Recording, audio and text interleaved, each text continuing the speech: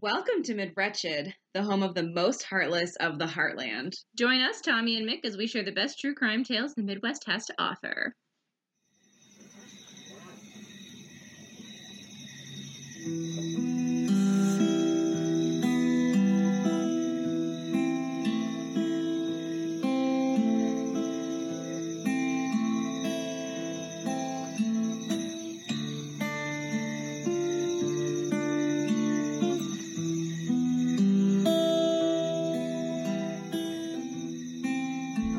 So welcome to episode 4 of Mid-Wretched. Episode 4. Yes, we are so excited because we thought that it would, as of this recording, we have over 100 listens, and we thought that that would take us like a very long time, and it hasn't at all. So thank you so much to anyone who's listened to us. We really appreciate it. We didn't think that like anybody would care. Yeah, we thought it would just be like us and our very nice partners that would listen to us. Exactly. And it's not. It's actually real people. So thank you, real people. We're so glad you're here. We hope you stay. We're going to do our best to keep things interesting and give you a good variety of true crime. And as a reward to ourselves for hitting our 100 listens, we bought ourselves some dumb spooky t-shirts. Well, I bought myself a dumb spooky sweatshirt. Mine just is green and says plants on it. I hate it when they're unisex because I don't know what unisex size I am. You know? I just buy the regular size because I have man shoulders. But if I were you, I would size down like 2. Jeez. Yeah. All right. Well, this is exciting though because we like promised ourselves some rewards. And what is in your mug tonight, friend? In my mug, in my RBG mug, my Descent mug, because you know, long live a queen. Absolutely. It is spiced rum and hot cider. Oh, yum. It is my favorite fall treat. Spiced rum and cider. And hot cider. Oh. If I had any caramel, I would put that in there, but I don't. Oh my God. Yum. That is so decadent and delicious sounding. What do you got? I have a sparkling wine because I was celebrating our 100 listens. Yay. So I was like, I guess I'm going to drink something sparkly because that's what you do when you're celebrating, right? Hell yeah. I made stew. I made vegan mushroom tacos. I don't like mushrooms, but I'm sure they're delicious. Oh, they are so good. I think one day I could convince you of these mushrooms. They're amazing. Amazing. Many have tried. Well, not me, I don't think. So... All right. So you are taking us through a case today. So I just get to like sit back and not do any work. Yeah, I am taking you through the wild and wonderful case of the Cleveland Strangler. Wonderful. Yeah, I take that back. It is not a wonderful case. And unlike the Ypsilanti Ripper, there never is any manhunt. There's never a big, like, long investigation, and we'll get into why. But the Cleveland Strangler is Anthony Sowell. Oh, Anthony Sowell. Okay. Yeah. Okay. I knew the name. Tommy was looking at my list of cases, and she was like, I know that name, but I can't remember who he is. Yeah. And, you know, I like to tempt her and give her, like, hints and not actually tell her what cases I'm doing. Yeah, and that's kind of mean because you always ask what cases I'm doing, and I always tell you. Which I guess, like, kind of feels like us in a nutshell, really. Yes, I just don't tell you anything and leave you guessing, and you tell me everything. So we're going to talk about Anthony Sowell. Okay, lay it on me. He was born on August 19th, 1949, the same date An as auspicious day. An auspicious day, the same birthday as my sister and as Bill Clinton. All terrible people. Yeah. Except for well, not your sister. Yeah, not my sister. Bill Clinton has Bill Clinton? to answer for. Yeah, he really does. He's a lot to answer for. So Anthony Sowell grew up in Mount Pleasant, the Mount Pleasant community of Cleveland, Ohio. And at the time, it was a pretty integrated community for Cleveland and for the country at the time. So one thing that we... Go ahead. Question.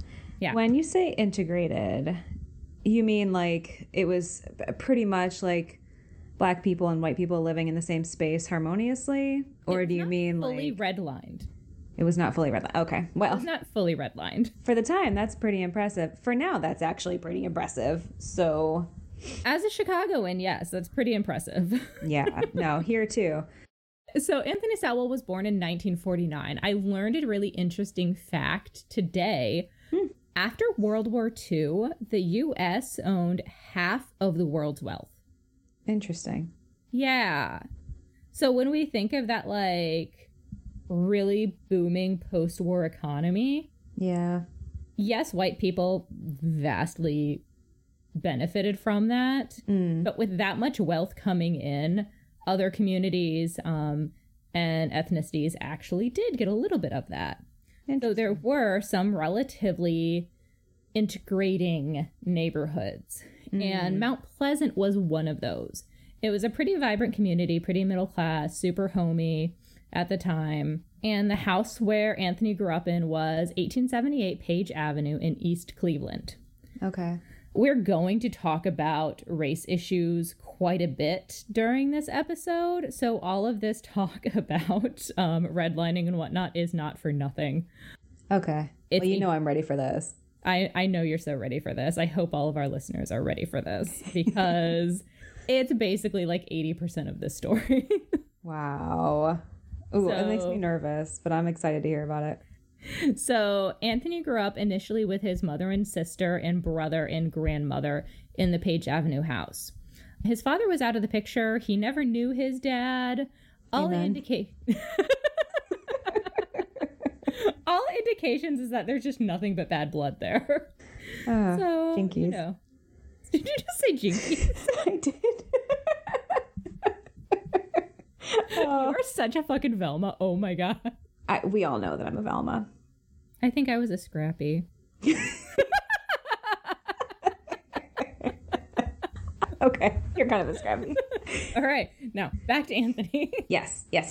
All right.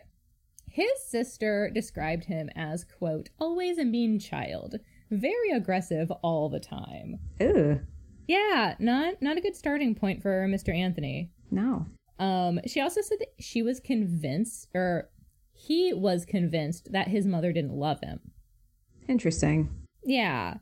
But she didn't quite understand why. No one in his family understood why this was. He actually got some special treatment that we'll go into a little bit later. His sister actually said that she feels like Anthony didn't love his mother, or anyone else for that matter. That's really interesting. It makes you wonder, like, I mean, I think especially in multi-sibling families, there's always a kid that feels like, oh, the other one's the favorite, or so-and-so's the favorite, but to full on feel like your mother doesn't love you, yeah, or to not be capable of loving your own mother, that's an interesting psychological profile already. Yeah, and he's like 8 at this point. Wow. So when he was around 8 years old, one of his aunts died of chronic health issues. And he had 7 nieces and nephews move into the home. Interesting. So it's Anthony, his brother, his sister, his mother, his grandmother, and 7 nieces and nephews. Okay, so his mom's nieces and nephews, his cousins. Yes, his cousins. Okay. So that's 12 people in the home. Wow. And like, it's a relatively sizable home, but that's 12 people. Yeah, I mean, I'm still picturing like a family home. And yeah. 12 people in a house, that's a lot. Yeah, that's a lot in any home. And all that you have is a mother and a grandmother kind of to take care of all of these children. And then it kind of gets dark really fast in this crowded home. Oh, God. According to the surviving family members, the ones that have been willing to kind of be interviewed regarding Anthony, they said that the abuse began almost immediately as soon as they moved into the home. Aww. Now, what's interesting is Anthony, his brother and sister were spared from most of the abuse. Interesting.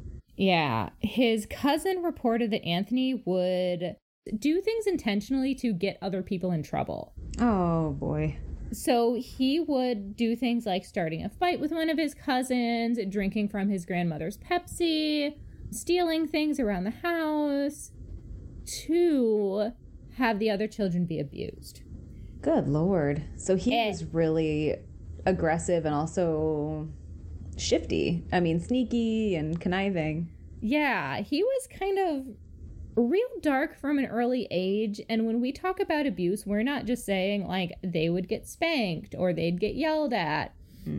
According to the cousins, his mother, her name was Claudia, would force the children to strip naked, tie them to poles or banisters, and whip them with electrical cords. Oh my gosh. Yeah. They said that this had occurred almost daily. Do you know, are they all in about the same age bracket as Anthony at this point? Well, there's seven of them. So there's got to be an age younger, spread. Yeah. Yeah. There's a pretty wide age spread, but I know that there were at least some of them that were pretty similar in age to him. One of the documentaries that I used for this was called Unseen, the story of the Cleveland Strangler. And so his cousin Darnell was in that, and he kind of just testified to the abuse that was in the house. And when he's kind of talking about the way that they were abused and the things that happened to them, the producer, the narrator, whoever was kind of interviewing him, asked, you know, well, why were you being abused? Kind of like what triggered it. I know. It's such a gross follow-up question, and this is why I'm a psychologist and not not a journalist, because I don't think I could ever ask that. Well, why do you think you were abused? Yeah, it's super gross, but I think he was trying to get like the information of, well, what triggered it. Was it, you know, when you guys were fighting or whatever? But his response was, I have no idea. I didn't ask. Wow. He went on to say that his scars are still so bad to this day that he can't wear shorts because of all the scarring on his legs. Oh my gosh. Yeah. And he's got to be his 50s or 60s now? No, older than that. Yeah, 60s, 70s if he's about the same age as Sowell. Yeah. So to still have scarring 50, 60 years later, that's crazy. Wow. So was the mom mostly the perpetrator of the abuse, or was grandma involved too? And grandma was reportedly involved too in the abuse. Oh, wow. Yeah. Darnell ran away from home, he said, at age 13 and asked to be placed in foster care. Wow. Yeah. Okay.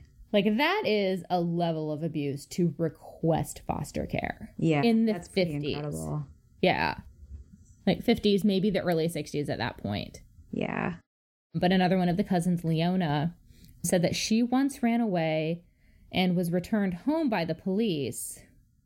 And when she was returned home, she said that she was beaten until she bled. Oh.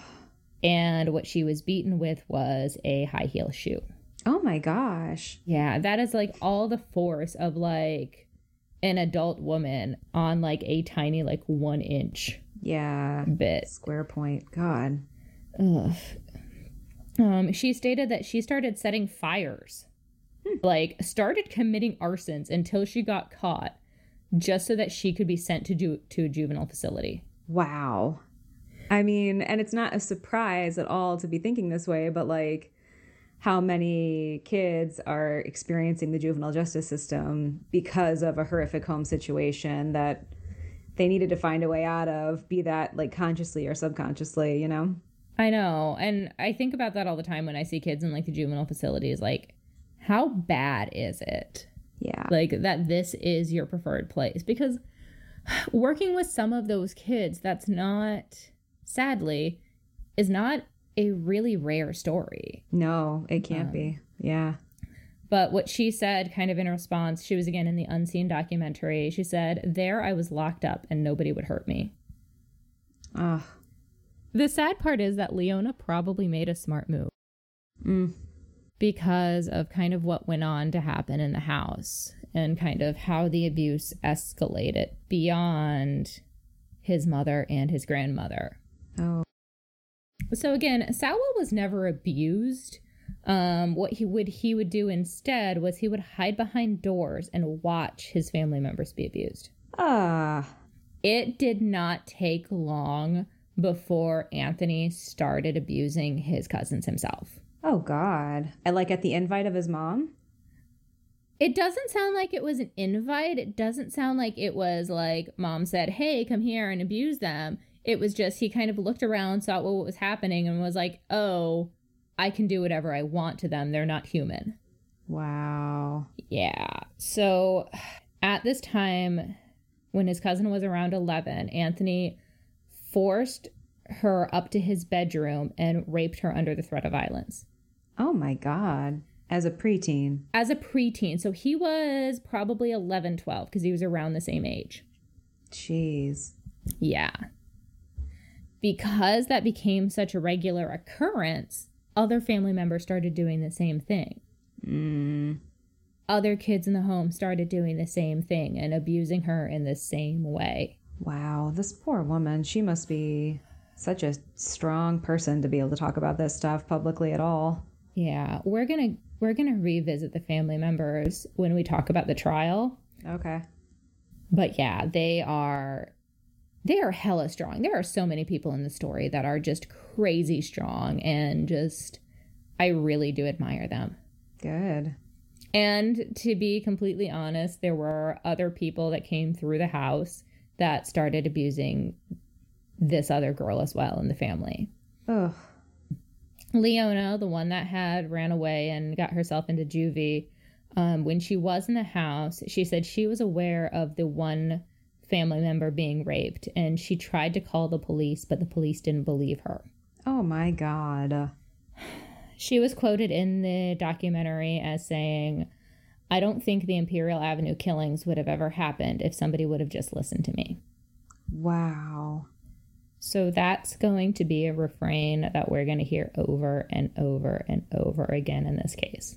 And there's got to be just almost no way that's not true. Like, I don't know what's going to happen here, but like, that can't not be true in some way or another. Like, there are probably at least 5 other people that say similar things in this case. Jeez. Mm-hmm. But right now, as it stands, when Anthony is still young, while there was all this terror and torment going on at home, the rest of the community said that they never saw him as violent or aggressive whatsoever. Interesting. He was described as polite and respectful. The neighbor described him as the, quote, kindest child you would ever want to deal with. He was always very respectful. Sounds like a smooth operator to me. Smooth. Teachers liked him. I have too many teachers in my life, and this one just... Yeah, tell me why the teachers liked this little shit. Teachers liked him because they said he was quiet, he would always look you in the eye, and he would always answer questions when asked.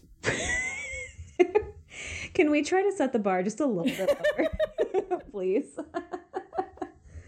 Yeah, I really appreciate it when they just like look in my general direction when I'm delivering content. It makes me feel really effective as an educator.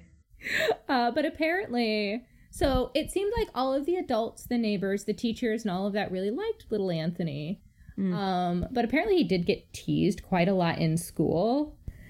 Like, he tried to kind of present himself a lot tougher than he actually was. Interesting. A schoolmate is quoted in one of the articles from the Cleveland Plain Dealer, which I love. They're dealing it plain. That's a good one. We have to put up a compendium of like our favorite Midwestern newspaper titles at some point. I really, really want to. Anyway, his classmate was quoted as saying, "He tried to talk the bitches and hoes kind of talk, but it wasn't really part of him. A cat threw the ball at him, and Anthony got so mad. He caught the ball in his stomach. He took the ball and whipped it at the guy. The guy could eat Anthony for breakfast and would have, except another guy stepped in." So Anthony is kind of, at this point in his life, a gangly motherfucker. Like, really can't stand up for himself, but really kind of wishes that he could. Interesting, though, to see how quickly he goes into, like, a rage, though. Like, oh, yeah. That's kind of interesting. Like, kind of a very little thing, and tries to, like, be all tough and act all cool. Well, not even really cool, but just tries to, bitches and hoes. He tries to talk the bitches and hoes. But he's not the bitches and hoes kind of guy. Yeah. Which usually I appreciate in a person, but I have a sense I'm not going to appreciate it in this guy. No, I don't think you're going to appreciate him. I mean, I do wonder, as we're going to get into, a lot of serial killers you know, are able to have that kind of charming sense of self and kind of put it off. Like even when we saw the Ypsilanti Ripper, you know, I always wonder myself, like, could he charm me? Could he pass muster? Yeah. And, you know, he had actually very similar characteristics as far as being able to kind of schmooze and charisma and all of that. But a lot of the girls that he dated, would later kind of look back and say that he had like a hairpin trigger, though. Like his temper was just so short, and it would be like he's the nicest guy in the world, and then you say the wrong thing that you couldn't have possibly seen coming, and all of a sudden he's just like seeing red. Yep, exactly the same as Bundy. Like you say just like one word or whatever out of place, and he loses it. Yeah, yeah. And I think that charisma and that like uniqueness, nerve, and talent.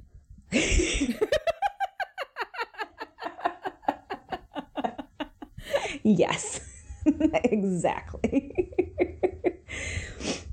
All right. I'm sorry. All right.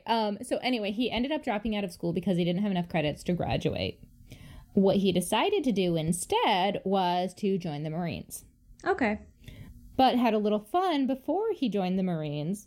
Oh, no. And in 1978, so at age 19, he found out the day before he left for the Marines that he got a girl pregnant. Oh, boy. And just kind of like, peaced out. Good luck to you. I'm never going to talk to you again. Jeez. Yeah. Scumbag.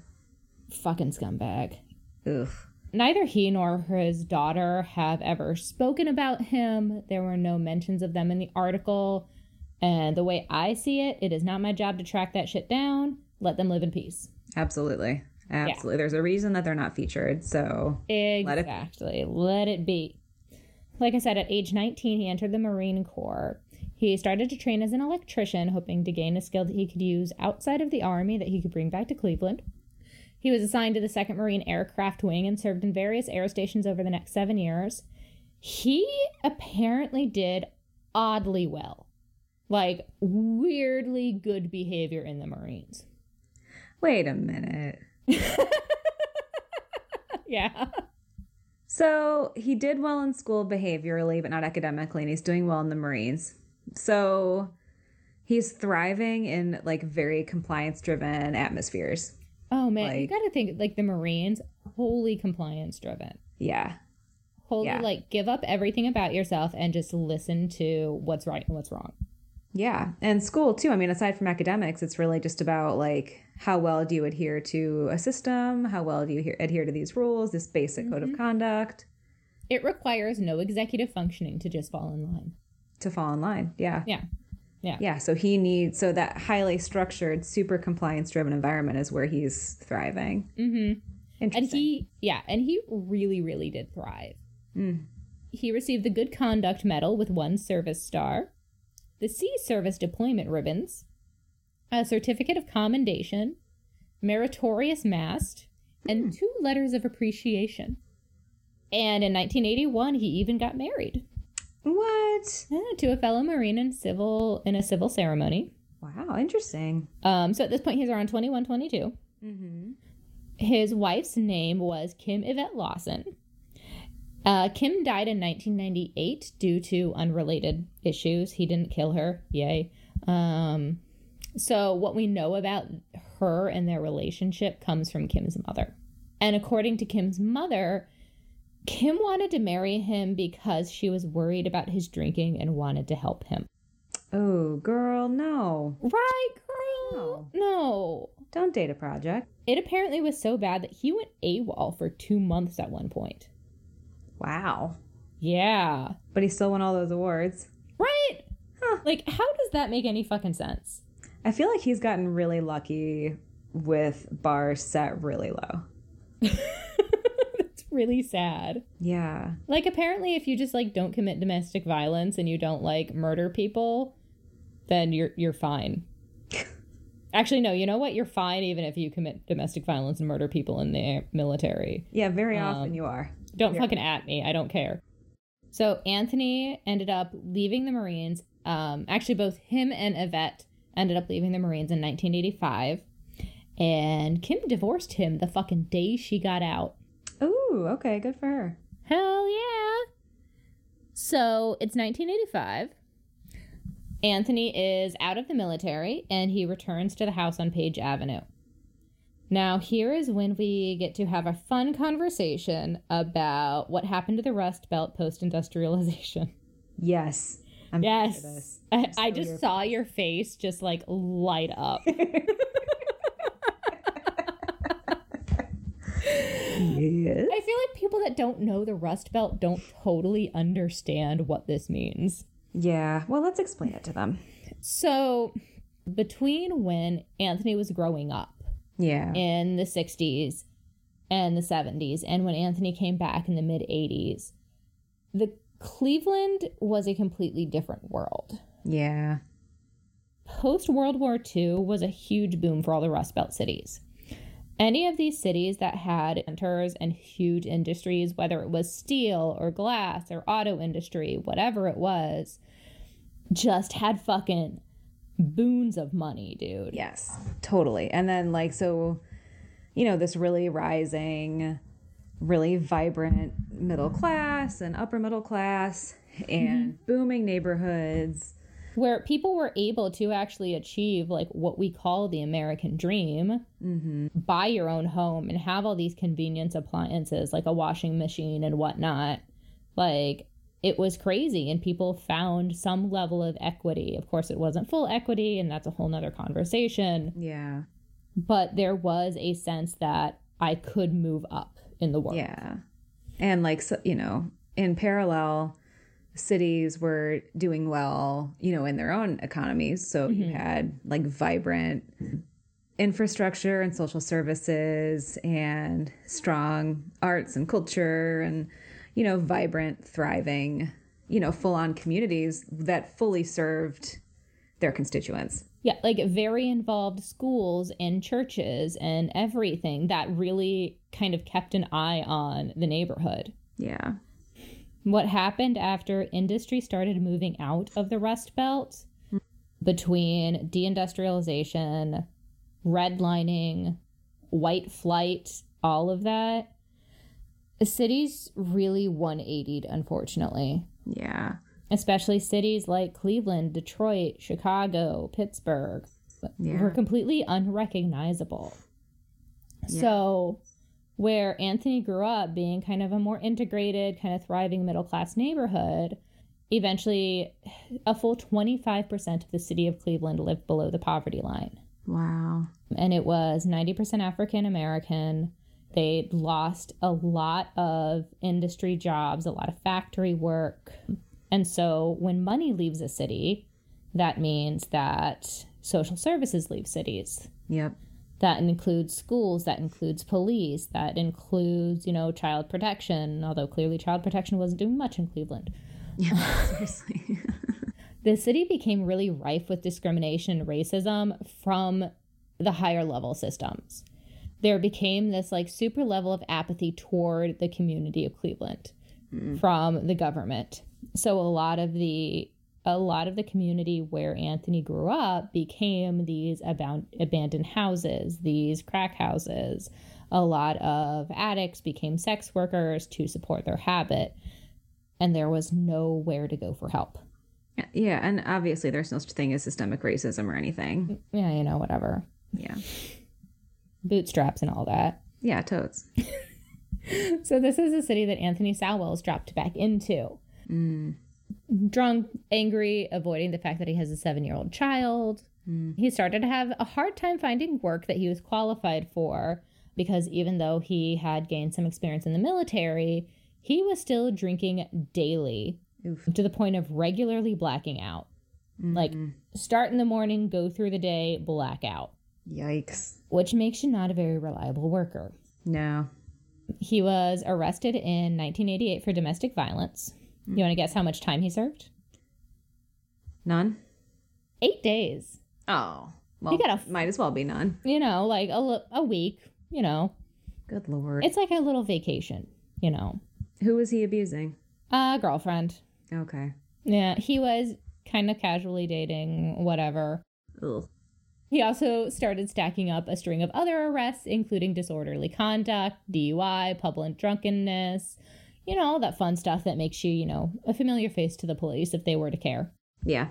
If they were to care. That's hopeful. Yeah, because that's when the bodies started showing up. Oh, God. Tell me about the bodies. I gotta tell you about the bodies. Okay, I'm gonna caveat this by saying none of these have been formally attached to Anthony Sowell. Interesting. Okay. But I'm going to list these names and the circumstances, and we can maybe circle back around to them to get your thoughts later. Mm-hmm. All right. So May of 1988, Rosalind Garner is found strangled in her home. February 1989, Carmela Karen Prater is found dead in an abandoned house. Cause of death is unknown. March 1989, Mary Thomas was found in an abandoned building. Cause of death also unknown. He was directly linked to the rape of a pregnant woman who was 21 at the time of the rape. I know. Somehow that just makes it... Oof. Yeah. However, she didn't come forward until after the Imperial Avenue slayings came. Oh, interesting. Yeah. I think she served as a character witness. Because of the statute of limitations, she was not able to press charges. Ugh. Here's where we get into some real shit. Some known shit. Known shit. Known shit. In July 22nd, 1989, he met a woman on the corner of Euclid and Lee. Her name was Melvette Sockwell. I love that name. Melvette is a goddamn hero, okay? Oh, okay, good. We love What's her. the intersection again? Euclid? Euclid and Lee. Melvette was a sex worker and a crack cocaine user. He told her that her boyfriend was at his house waiting for her, and he took her over to his house. This was when he was still living at the Page Avenue home. So when they get to the home, Anthony threw her on the bed, choked her, and raped her at knife point multiple times. Good Lord. When she tried to leave and to run away, he grabbed her, bound her, and tied her with a belt around her neck and stuffed a rag in her mouth. Jesus. After he told her he was going to kill her, after he finished raping her, he fell asleep. Lucky for Melvette, though, when he fell asleep, she was able to wriggle out of the bindings and escape out a window. Good for her, Melvette. Fuck yeah, Melvette. I love this. Oh my God. So she got out of the bindings, escaped out a window, ran onto the roof, bleeding, naked, beaten, and was able to scream and flag down the neighbors to call the police. Holy shit. And that was how she got out of that house. That's unbelievable. The strength of that fucking woman. Seriously, the resolve, wow, yeah, good for her. She's amazing. Fuck yeah. So Anthony was eventually indicted, but he didn't show up for court. Yeah. He just didn't show up. This is what pisses me off, though. So that attack happened in July. He was not issued a warrant, or there was not issued a warrant for his arrest until December 8th. That's what, 6 months? No, that's more than 5 months. Good Lord. That fucking pisses me off. Yeah, for what reason would there possibly be to wait that long to issue a warrant? Get ready to continue to be pissed off. In the time, so the warrant was issued on December 8th. That doesn't mean that he was arrested on December 8th. Right. Because in 1990, he found another woman, invited her over for drinks. She said that everything kind of initially started out pretty normally until they ran out of drugs. Oh, boy. And this became his MO. Like, he is a patterned fucking killer. He is so uncreative. Once they ran out of drugs, he came up behind her, started choking her and screaming at her. He then dragged her to another room where he raped her, like, every way imaginable. I don't like getting into the details. Yeah. He started saying that she was his bitch and she better learn to like it. Ew. He forced her to say, "Yes, sir, I like it." Oh my God. What a fucking monster. Ugh. I mean, I keep coming back to like compliance and control. Like, he was thriving in the military. He comes back. His community is in like thrust into chaos, right? So he's creating situations where he gets to take over control. Then it sounds like he gets a little bit too comfortable in that situation and falls asleep. Yeah, you know what? It's the yes, sir. I think that bothers me so much. Yeah, no, totally. Because it's such a blatant cry for... It's such a blatant dominance thing. Yeah, it's a blatant cry for control. And then he fell asleep again. I can't even deal with that. She's not even bound this time. Oh. So she just fucking runs out the house. Good for her. And she ran directly to the police. Good. Now, luckily, because there was already a warrant out for him, they were able to go directly to his house. Oh, okay. So Melvette's warrant. Gotcha. Okay. So these two women, fuck yeah. Yeah, totally. Here's what is bothering me at this point, though. Yes. So many things. So I real quick just Googled where is Lee and Euclid, and right there is Page. Yep. And it's a 2-block long street. Oh yeah. So he does not travel. No, he doesn't. But not only that, but in a neighborhood where there's a lot of drugs, a lot of sex work, everybody knows everybody. It has almost a small town vibe to it. Yeah. So there's no way that people didn't know who he is. Yeah, and I mean he was known to police and we knew that, but we know he's a domestic abuser. We know he's a drunk. Yeah. These are hhis police records. Yeah, and even if Melvette didn't know his name, if you said that dude on Page Avenue, it's literally 3 blocks. That's crazy. And for the police to not if he has all of these things, police have full reason to go arrest him on Melvette's warrant. Yeah. But they waited for another woman to get attacked. That's unbelievable. The police are at his house by 8 a.m. the next morning after this woman escapes.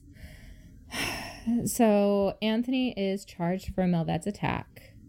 On September 12th, 1990, he pleaded guilty to attempted rape and sentenced to 15 years. Right? 15 years for an attempt. I don't know why it's an attempted rape, but whatever. Yeah. 15 years is actually pretty good, though, especially for the 1990. Yeah. Yeah, totally. So he served 15 years at the Ohio Department of Rehabilitation and Corrections in Lorain. So he was there until 2005. You want to take a guess at what he was doing for those 15 years? Hammering license plates. Singing jail songs. You know what? He was actually being productive. Really? Yeah. He attended AA and ACOA, which is the Adult Children of Alcoholics. Oh, good. So he attended those meetings, claiming that he was getting treatment and getting better. But the boy seemed to keep getting stuck on step 5. Do you know anything about step work? A little. Is step 5 where you have to kind of take inventory of the shit that you've done? Or is that a different one? Step 4 is taking a fearless moral inventory. Step 5 is we admitted to God, to ourselves, and to another human being the exact nature of our wrongs. Ah. And he just kept getting stuck. Because he would never admit that he was a sexual predator. Wow. Yeah. He was offered sex offender treatment, but according to an inmate that served with him, Anthony said, "I want nobody knowing my business." Interesting. Yeah. So fuck you, we're talking about your business. I wonder if there was a self-denial that went into it too.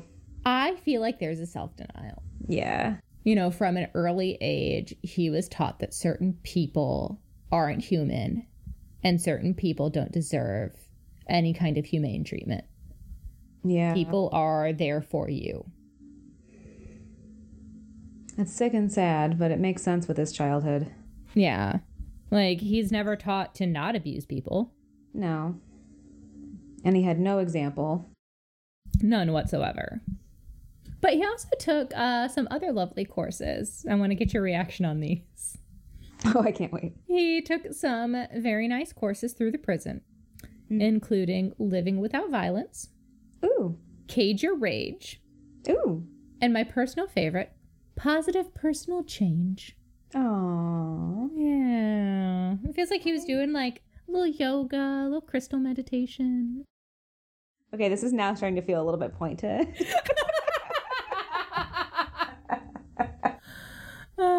I'm sorry.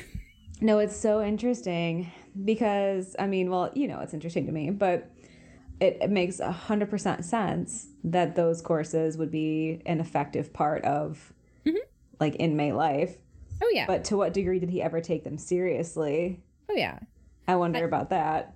I don't think you can judge the effectiveness of an outcome based on people like Anthony. I am a statistics nerd. Yes. And there is a reason why we control for extreme outliers. You have to. It also makes me wonder, like, how useful is living a violence-free life when you can't admit to being a sexual predator? Like, that's the base point of his violence. Yeah, exactly. So he also, in prison, was able to earn his GED and give up drugs and alcohol, which is great, right? Yeah, seriously. He started doing work as an electrician. He worked in the kitchen. It seemed like the guards and the people in power all had very good things to say about him. Compliance. Okay. Compliance. He had no major infractions in the 15 years, and he was declared by the prison psychiatrist low risk for sexual violence and unlikely to rape again. I have a sense that that guy probably regrets saying that. I really hope he does, because other inmates thought very differently of him. Oh, interesting. A fellow inmate that served with him was quoted as saying, "I shunned him because not only was he a demented and psychotic pervert, he carried..." Not only, but also. He carried the stigma of a convicted rapist, which we all know, convicted rapists in prison. Yeah.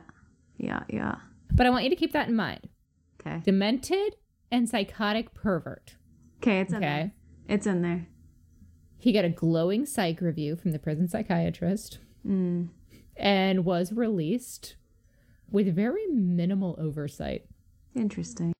He had to register as a sex offender after he left prison in 2005, which required a big ol' 1 check-in per year. Fantastic. I love where this is going.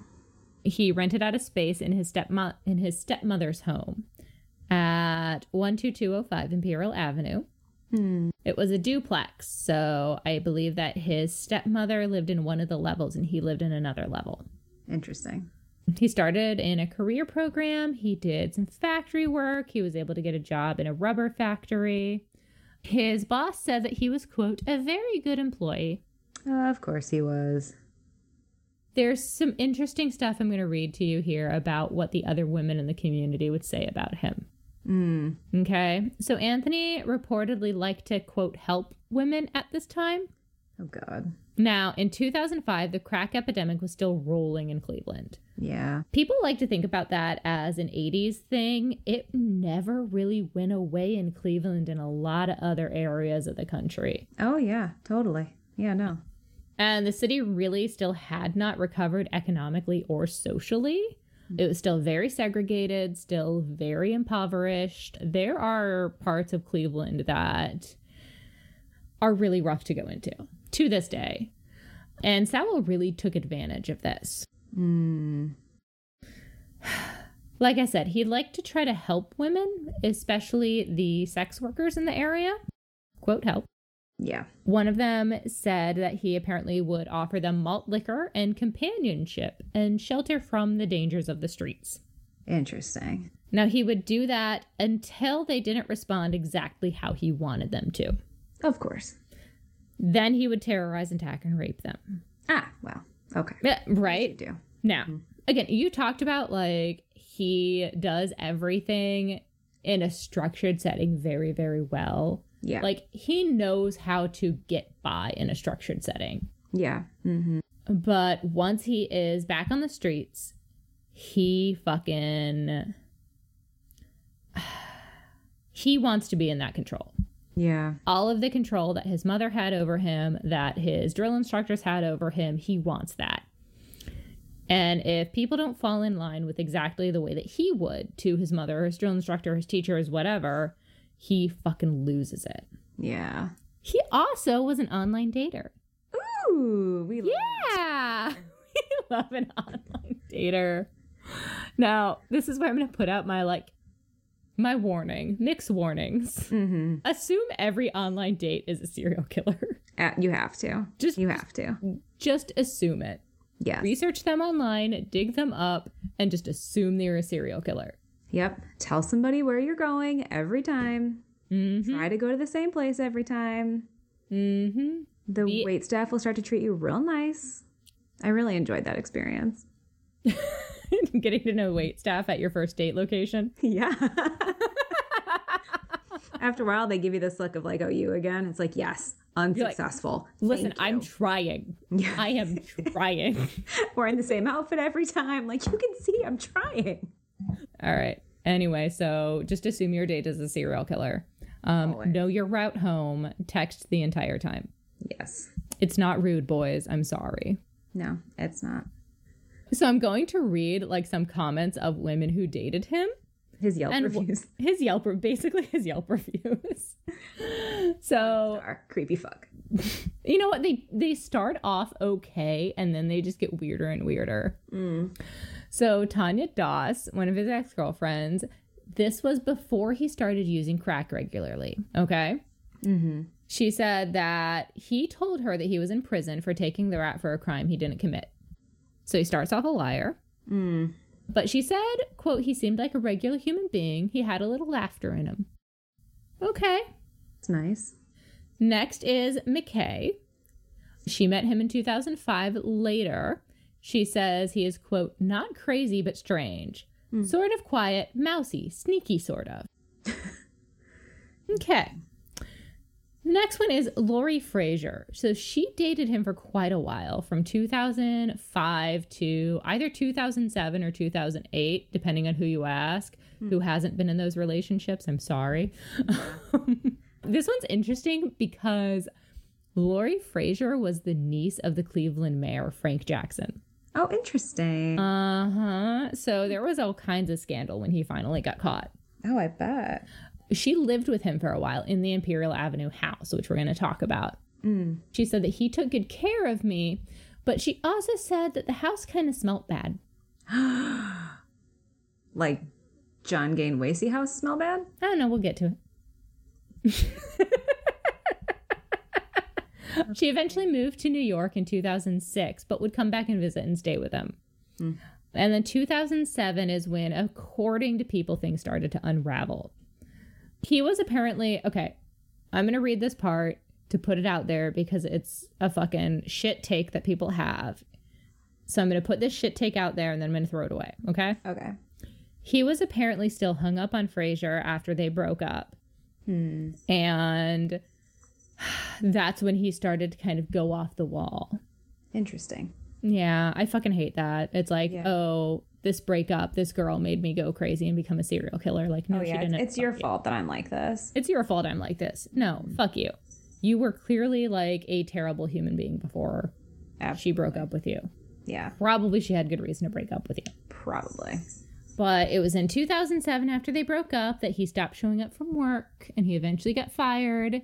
And he ended up collecting and selling scrap metal in his neighborhood and collecting unemployment.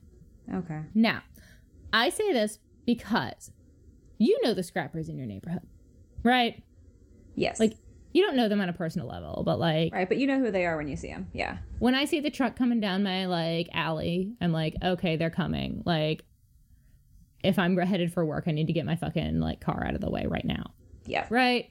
Mm-hmm. Totally. They're known in the neighborhood, and they're known by, like, other scrappers where you turn the shit in, whatever. He's a fucking known face throughout this neighborhood. Yeah. Okay? Because we're about to get into his actual murders. Okay. So we're in mid-2007 right now. His first official known murder victim is Crystal Dozier. Crystal went missing shortly after Mother's Day.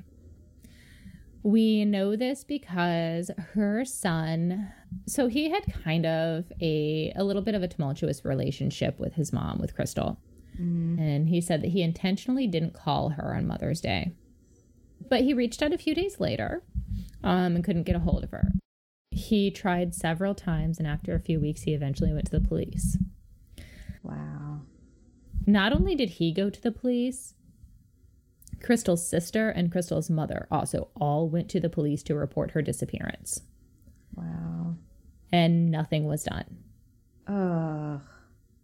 The family ended up putting flyers and doing searches of their own, just like searching the community, trying to figure out what was she doing. Was she arrested? Was she institutionalized? Like, they know that this is a woman that's struggling with substance abuse, and they just want to have some kind of answers. Yeah. Oh, man, I have a rant. Yeah. Yeah. Go for it. Tell me. Tell me, girl. Okay, so, obviously there's a lot going on right now culturally with the police. And how people view the police in the, public eye and everything. And I would say that here at Mid-Wretched, we are staunch Black Lives Matter supporters. Fuck yes, we are. Absolutely, for sure.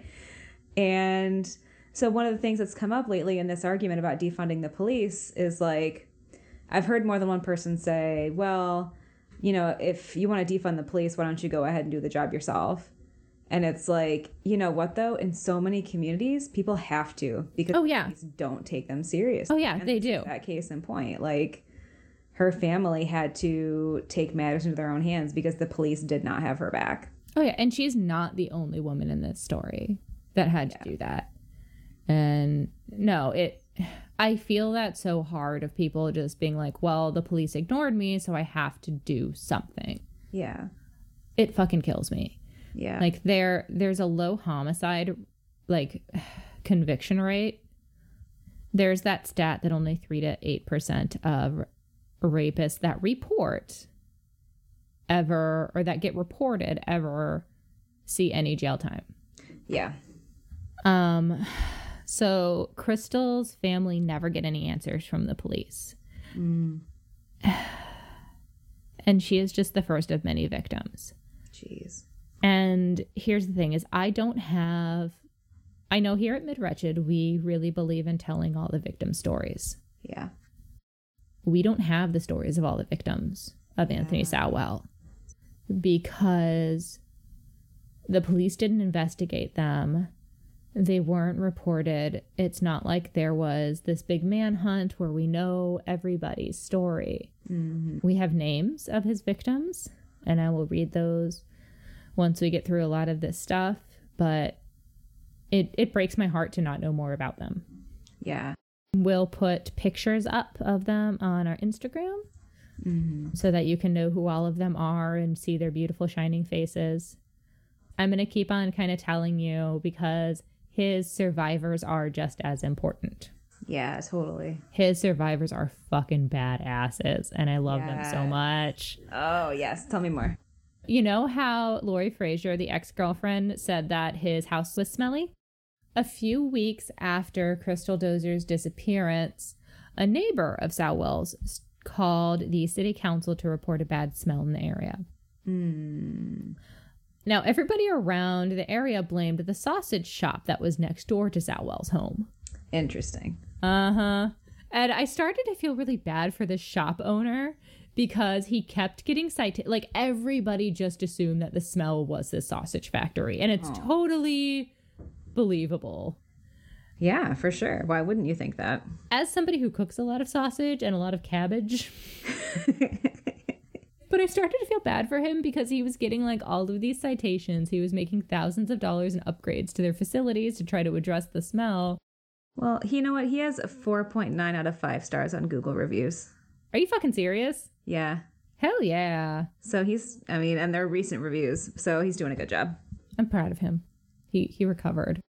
Over the next 2 years, Sowell just kind of escalated in his perpetrating, but he had the same MO. He would invite women over for alcohol and drugs.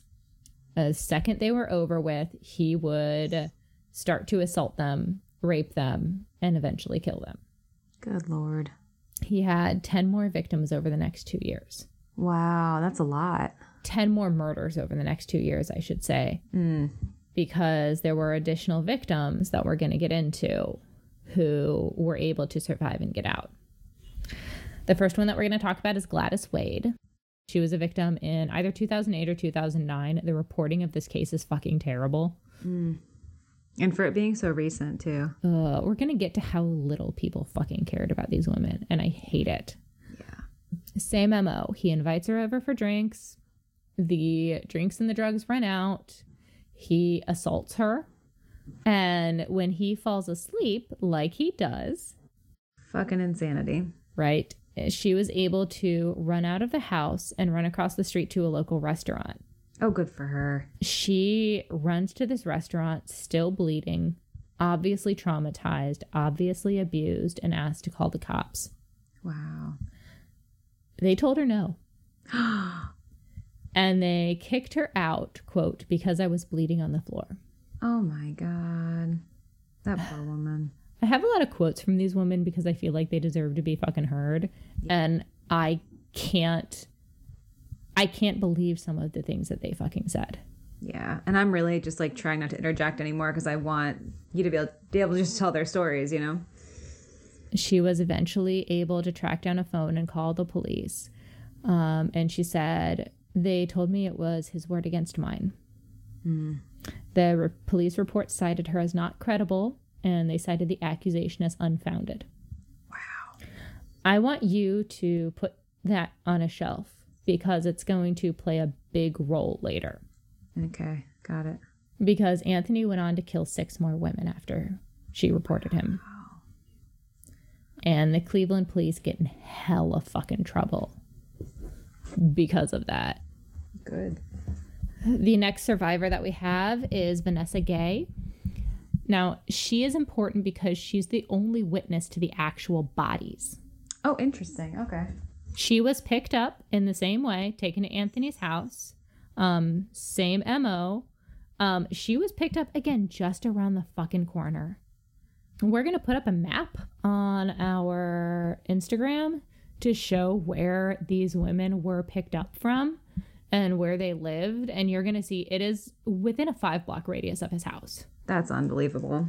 Like, he clearly had to be known within the community. Oh, yeah.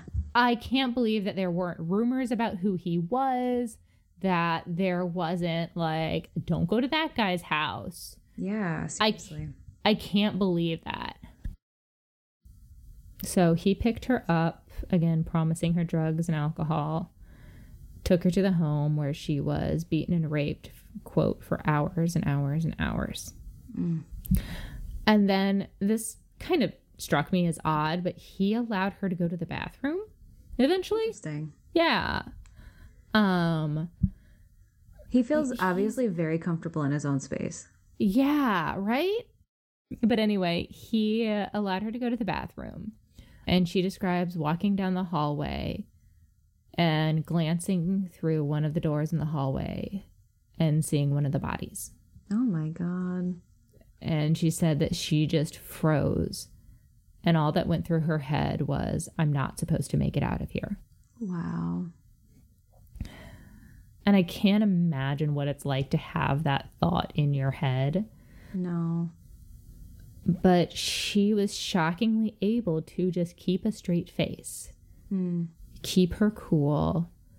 And this blows me away what she did next. She returned to the room where he was abusing her.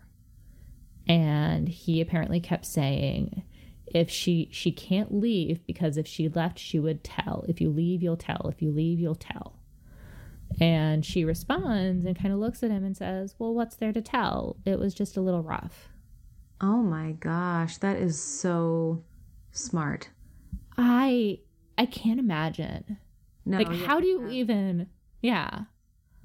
Yeah, she's so collected and so strategic in the midst of that. That's unbelievable. That's so smart. Like, the emotional strength that it takes to collect yourself and able to do that. Yeah.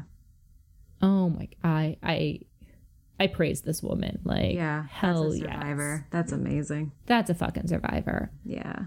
He walked her out the house. Wow. She walked arm in arm with him to the front door. Wow. So he picked her up on a Saturday night and allowed her to leave on a Sunday morning. So, Okay. yeah. So think about it. Sunday morning, community, there's people leaving church, there's people running errands, there's people on the street. Yeah. She said she heard people coming out of church, walking through the neighborhood. She was clearly visibly hurt, but she said nobody would help me. Wow. Nobody would even stop in their tracks to ask me if I was okay. That is so tragic and such a huge part of the story. That's, Yeah. yeah. Yeah. She called the police when she got home, and they told her that she would have to go to the police station to make a report. And what she describes in the documentary was she had this huge fear that she wasn't going to be believed. Yeah. And she has no reason not to think that at this point. I mean, look at all of the other women who have reported. Yeah. Like, even Melvette, who they eventually acted on, they took 5 months to do it. But she said, I was on crack. I knew they were just going to say I was crazy. Yeah. Just, again, feeling like she deserved it. And I think that was also part of why she didn't feel like she should go to the police. Like, that's what I get kind of attitude. And when the reality is, girl, you are so fucking strong. Hell yeah, she is. And so worth all of it. I mean. So we're going to get to our final survivor. Latundra or Lala Phillips, who has a beautiful name too. Mm-hmm. So cute. So she had actually been to the house a few times before. She had been there socially and with other groups of people. And she had asked him why they couldn't go upstairs. And he would just always tell her, oh, well, it's dirty up there. It's interesting that he's like comfortable enough to throw parties. Again, like he's got a really, he's so comfortable in his own space, but like nowhere else. In the stinky dead body house. Yeah. But it's his. It's his, I guess. It's not even his, it's stepmother's. Yeah. That's interesting too. And she's just like, doo-doo-doo, stinky dead bodies, whatever. I think she eventually died or moved out. Oh, okay. Yeah. Interesting. So Lala goes over there. They have drinks. They did drugs. And then again, same fucking MO. Soon as they're done, he grabs her by the neck and drags her upstairs. She tried to push him away. He hit her and dragged her into a different room. He threw her on the floor and raped her. And Lord. He continued to beat her until she eventually passed out. Wow. So she passed out, but this part is the kind of like, it just, ugh. She woke up. She said when she woke up, quote, I saw his eyes bulge out because he was shocked I woke up. Oh, wow. So he basically had left her there for dead. He thought she was dead. And I wonder if his repeatedly falling asleep, if that's what it was. He thought he had killed all of these women. Yeah. And he stays in the room. That's interesting. Right? Yeah. He stays in the room to fall asleep over their dead bodies. Do we know anything about necrophilia in this one? There's no evidence of necrophilia. Interesting. Mm-hmm. It's just interesting when they share space, like, and that it seems like that's kind of like a something that's happening here. Like he's not dumping them somewhere. He's not himself going somewhere else. He's okay sharing the space. Yeah, I say there's no evidence of necrophilia. We can talk all day about how little I trust the Cleveland Police Department's investigation of this case. Yeah, and there's no evidence of not necrophilia. Yeah, because the bodies were just strewn about the house. Interesting. And like he kept them there. Like I said, like you mentioned, he didn't try to get rid of anything. He didn't try to really hide anything. It's so odd to me. Yeah, not hiding anything. Like you see that, like shades of that fairly often with like even Ypsilanti Ripper. Like he put them in places that they would be found, but sharing the space living That with seems them. like that puts it in a different category. Yeah. I mean, he tried to bury some of them because they had found some of them in the backyard. But eventually they just kind of like it was in a room. That is incredibly interesting. Yeah. So she woke up, he woke up, and Lala said, I saw his eyes bulge because he was shocked I woke up. And he initially freaked out. He had clearly thought he had killed her and was ready to sleep.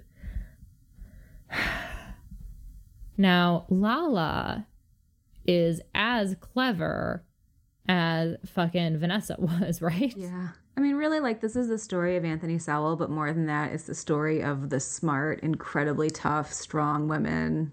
Right? You know? Mm-hmm. Like, it's their story. Like, these are the women that really fucking, like, deserve all of the credit in this. Yeah. Like, these women caught a serial killer. The police didn't. Yeah. And that's why I said, like, there was no manhunt for him. It's so interesting and so tragic. And again, like, with it being so recent, too. Mm-hmm. No news either. I mean, I remember seeing it at the end of the whole case, but you don't see, you know, missing woman out of Cleveland, da da da da da, and then body found, da da da da. Like 11 black women missing out of Cleveland. Just nobody reports that. No, they don't. And this was, you had mentioned, this was when we were in college in Detroit, same region. Oh, yeah. We would have, if it had been on the news or in the paper, we would have known about it. Initially, Anthony freaked out. He thought he had killed her, but Lala is able to keep her cool, just like Vanessa had. She said she wasn't going to go to the police. She eventually kind of played it off in that way of like, oh, you know, you get a little high, crazy stuff happens, no Smart. biggie, right? I love that. And so if we think about, like, these women are placating him. Yeah. They're behaving in the way that he wants them to. Yeah. They're behaving, quote unquote, properly for Anthony. Yeah. And that's what he wants because he's obsessed with compliance and control. Mm-hmm. He allowed her to calmly walk out of the house. And so she walked out the front door, walked down the sidewalk, and then as soon as she hit that fucking first turn, she fucking booked it to the police. Good. She went right to the police and made a report and went right to the hospital where they collected evidence. Oh, thank God. You want to take a guess at how long the Cleveland police took to answer that call? Oh, boy. Please don't tell me it was like 6 months. 3 weeks. The police took 3 weeks to contact her after she made the report. Wow. Finally, on October 29th, 2009, the police finally went to the Imperial Avenue home. Anthony wasn't home. Okay.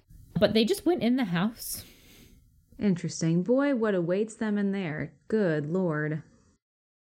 They go into the home and they immediately find 2 decomposing bodies. Good Lord. Fucking right. And then they just start excavating the entire house. Meanwhile, Anthony still has not been found. Apparently, he was like walking down the street and he saw them going into the home. Interesting.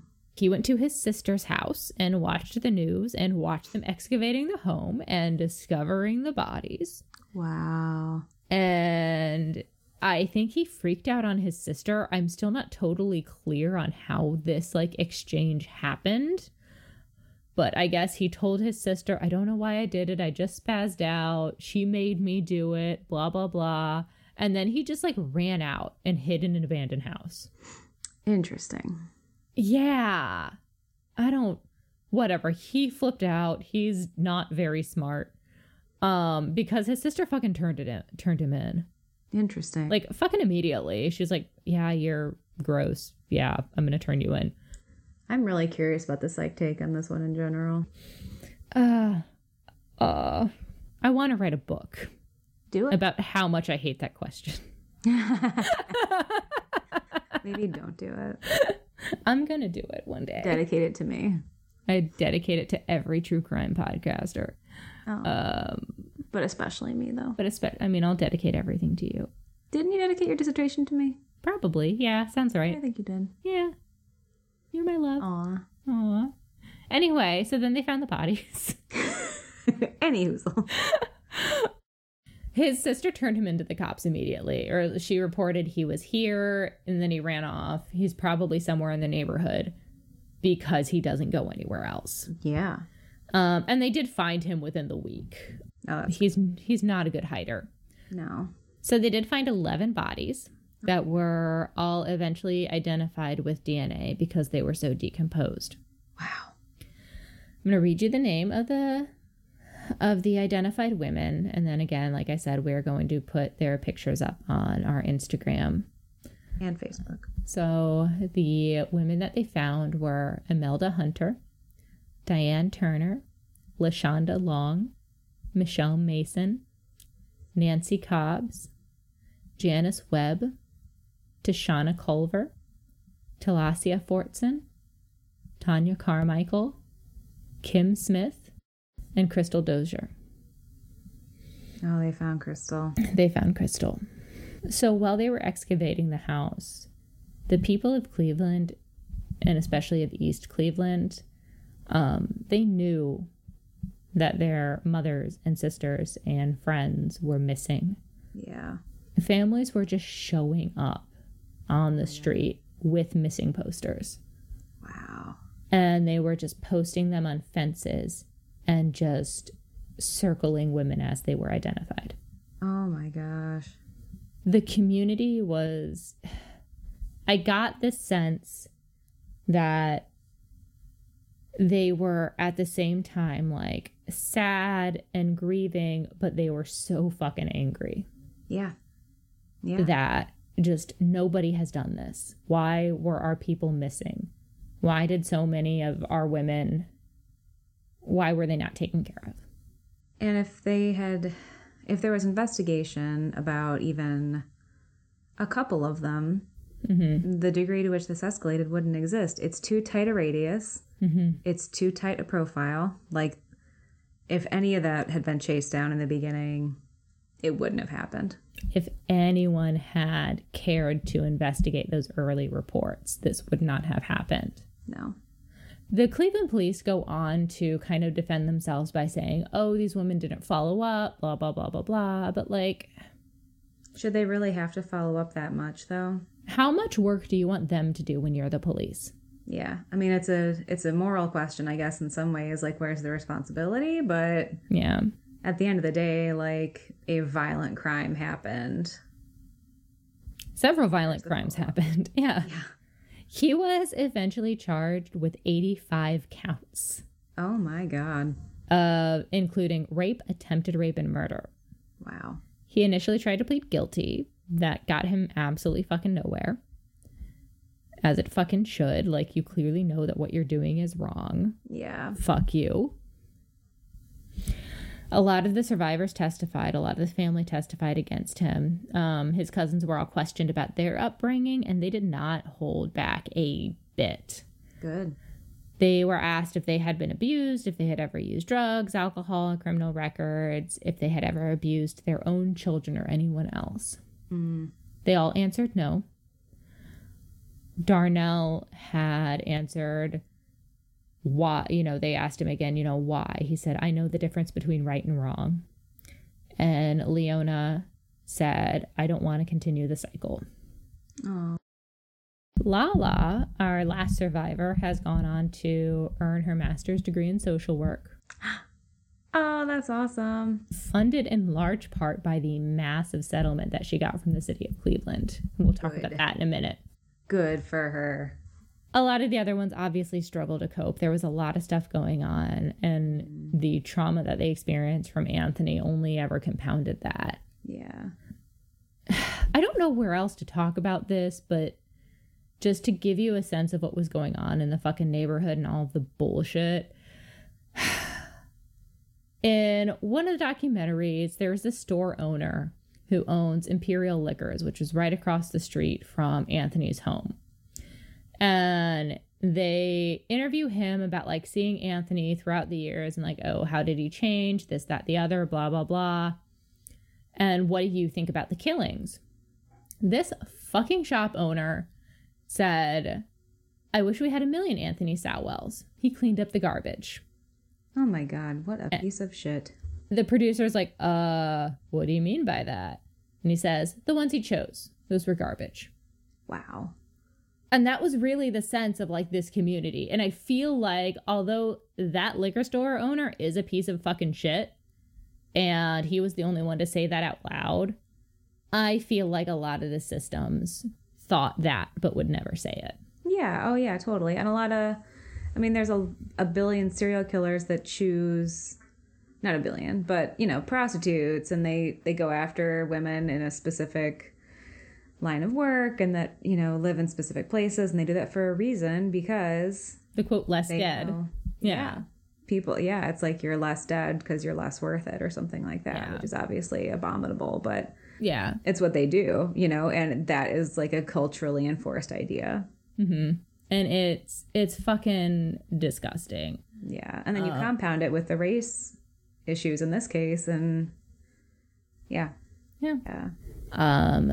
Vanessa was asked why she thinks that the police didn't act on it or pursue it any further. She says, I don't think that they wanted to see it. Wade and Billups filed a lawsuit against the city for not investigating the reports.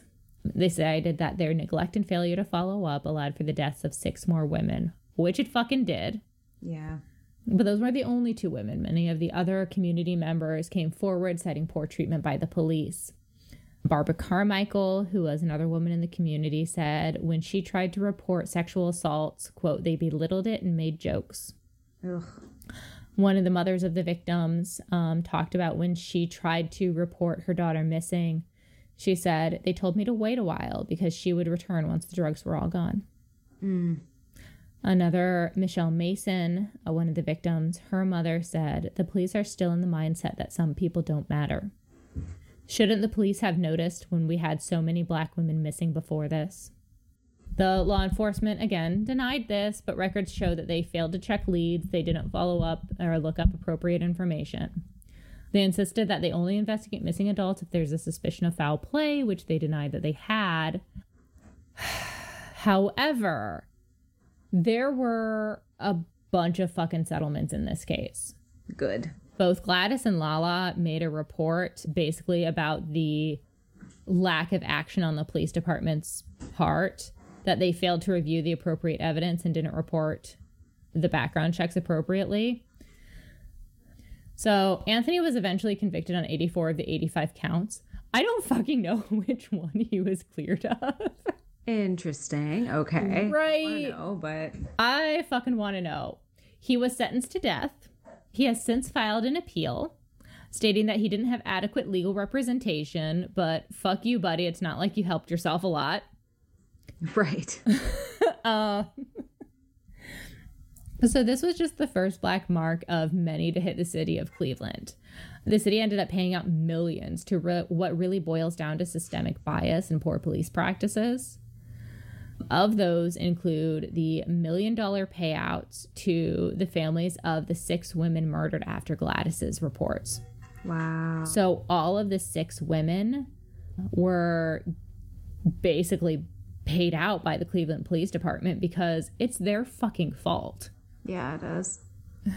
There was $2,500 paid to Crystal's family for failing to investigate their missing persons report, which kind of just pisses me the fuck off.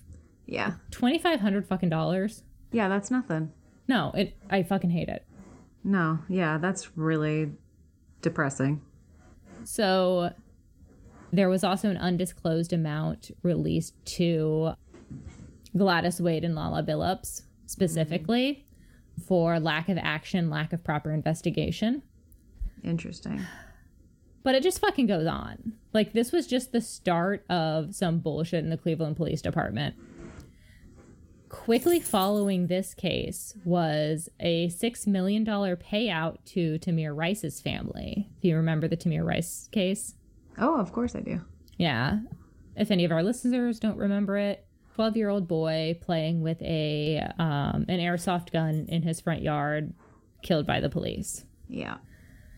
There was then a $3 million payout to the families of Timothy Russell and Melissa Williams, two homeless men who were killed in their cars after the police fired 137 shots. Oh my God. And they were found responsible of dereliction of duty. Interesting. And that was a case I did not fucking know, but essentially a plainclothes police officer tried to pull them over for not signaling a turn. And that fucking resulted in 137 shots into their car. Because that makes sense. Because that fucking makes sense, right? Yeah. A commission was put in place specifically to address the Cleveland Sex Crimes Unit as well. I want you to take a guess at how many rape kits were found that were never sent for testing by the Cleveland department.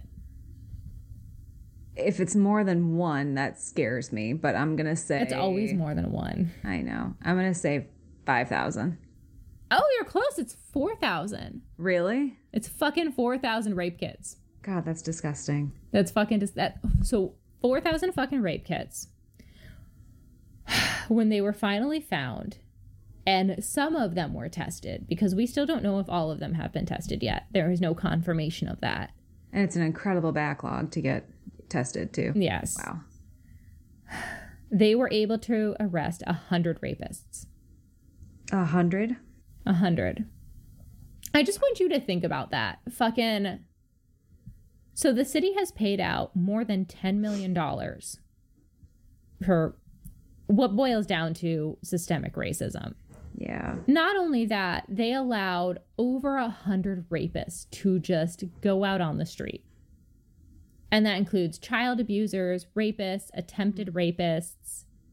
If all you even fucking care about is productivity, if all you fucking just from a numbers standpoint, it's like, are you insane? Like, you have got to be fucking kidding me. If you're a fucking libertarian like my dad, even you have to be fucking bothered by this. Yeah, Mr. Mick. Fucking Mick. I figured out what case or what charge he didn't have to face. What was it? It's really sad. So he did not face charges of kidnapping and felony murder in the case of LaShonda Long, whose head was found in a bucket in the basement of his Imperial Avenue home. The felony murder charge was predicated on the assumption that Long was slain during a kidnapping, but without the rest of her body, they didn't have enough evidence to prove how long Sowell had held her against her will. So there's another count of aggravated murder for her death, but he can't face the kidnapping and felony murder charge. That's fucked. Yeah, it is. I pulled that from, what is this? Cleveland.com. Other changes that they end up having to make to the Cleveland Police Department, the Sex Crimes Unit specifically. As of 2013, there were 13 Cleveland police detectives handling nearly 1,400 sexual assault cases.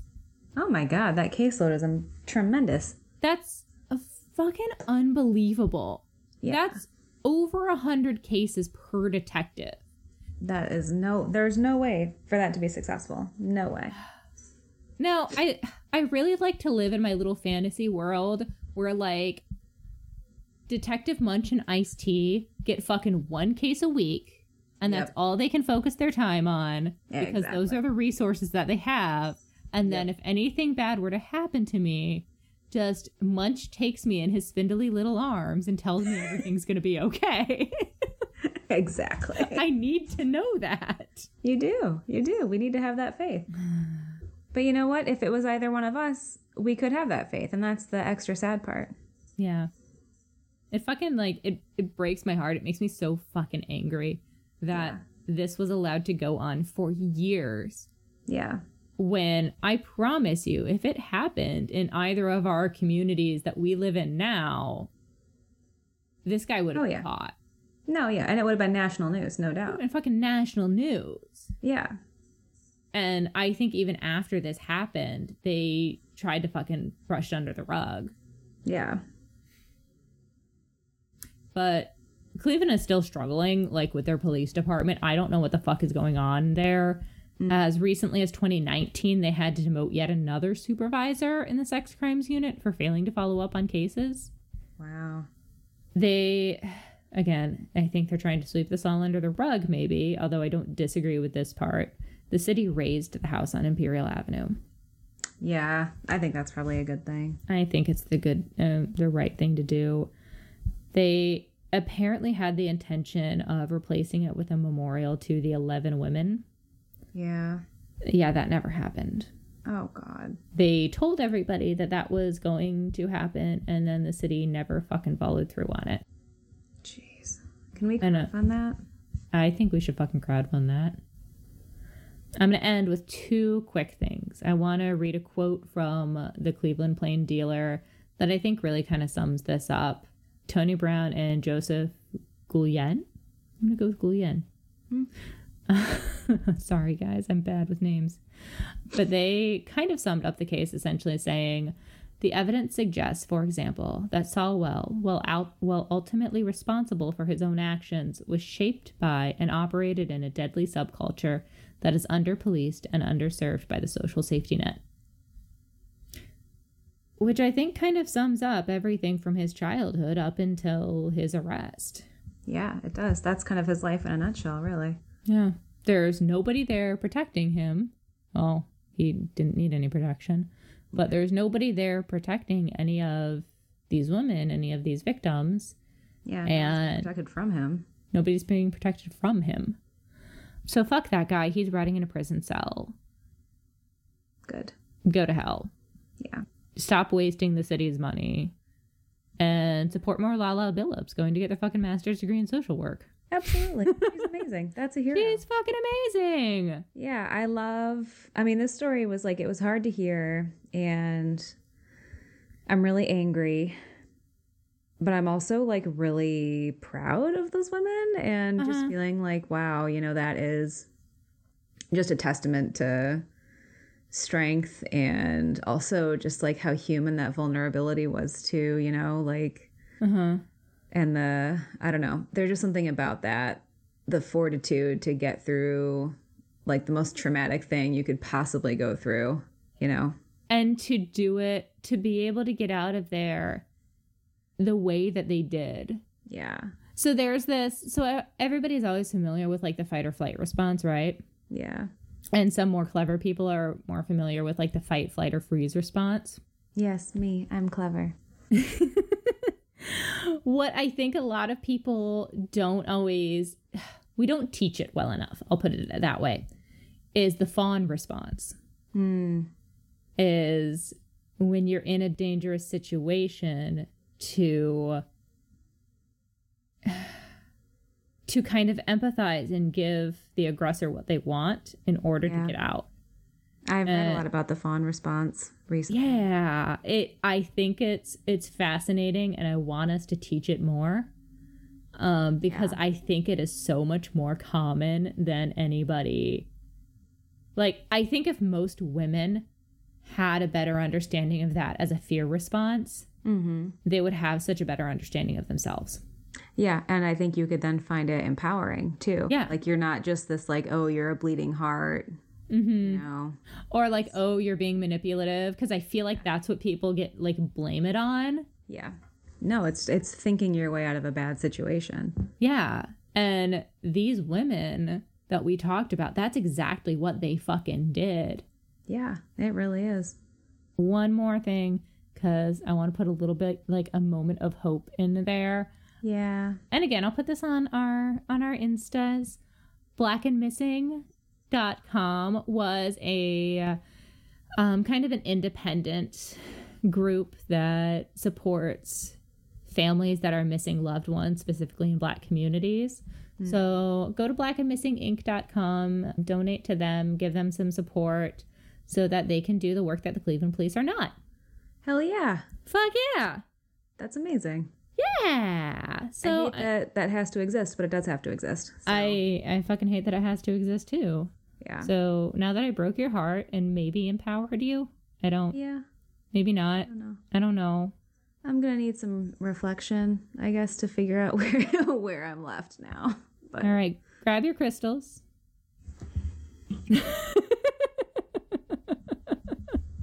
She has an amethyst and a quartz. She's gonna go think on this. I'm gonna go to bed and then I'm gonna think on it. You want to take us out with some outros? Yeah, so I mean, like we said in the beginning, we are like shocked and thrilled that people are listening to us. So thank you for being here and for hanging with us and for listening to the stories of these women, because that's really, really important that their stories are heard. So we appreciate just being in solidarity with you, listening to these amazing survivor tales and also grieving these victims. So yeah, like we've said before, we would love to connect with people on social media. So you can catch us on Facebook at MidWretched and Instagram the same way. You could also email us episode suggestions and commentary and all that good stuff at midwretched@gmail.com. And we would be very, very happy to hear from you, unless you're mean, which we don't like in the Midwest. No, we don't like mean people here. We're too soft for it. We like kindness and cheese curds. Yeah. Yes. Kindness and dairy. Exactly. So eat your cheese and be nice. Eat cheese and be nice. Love you.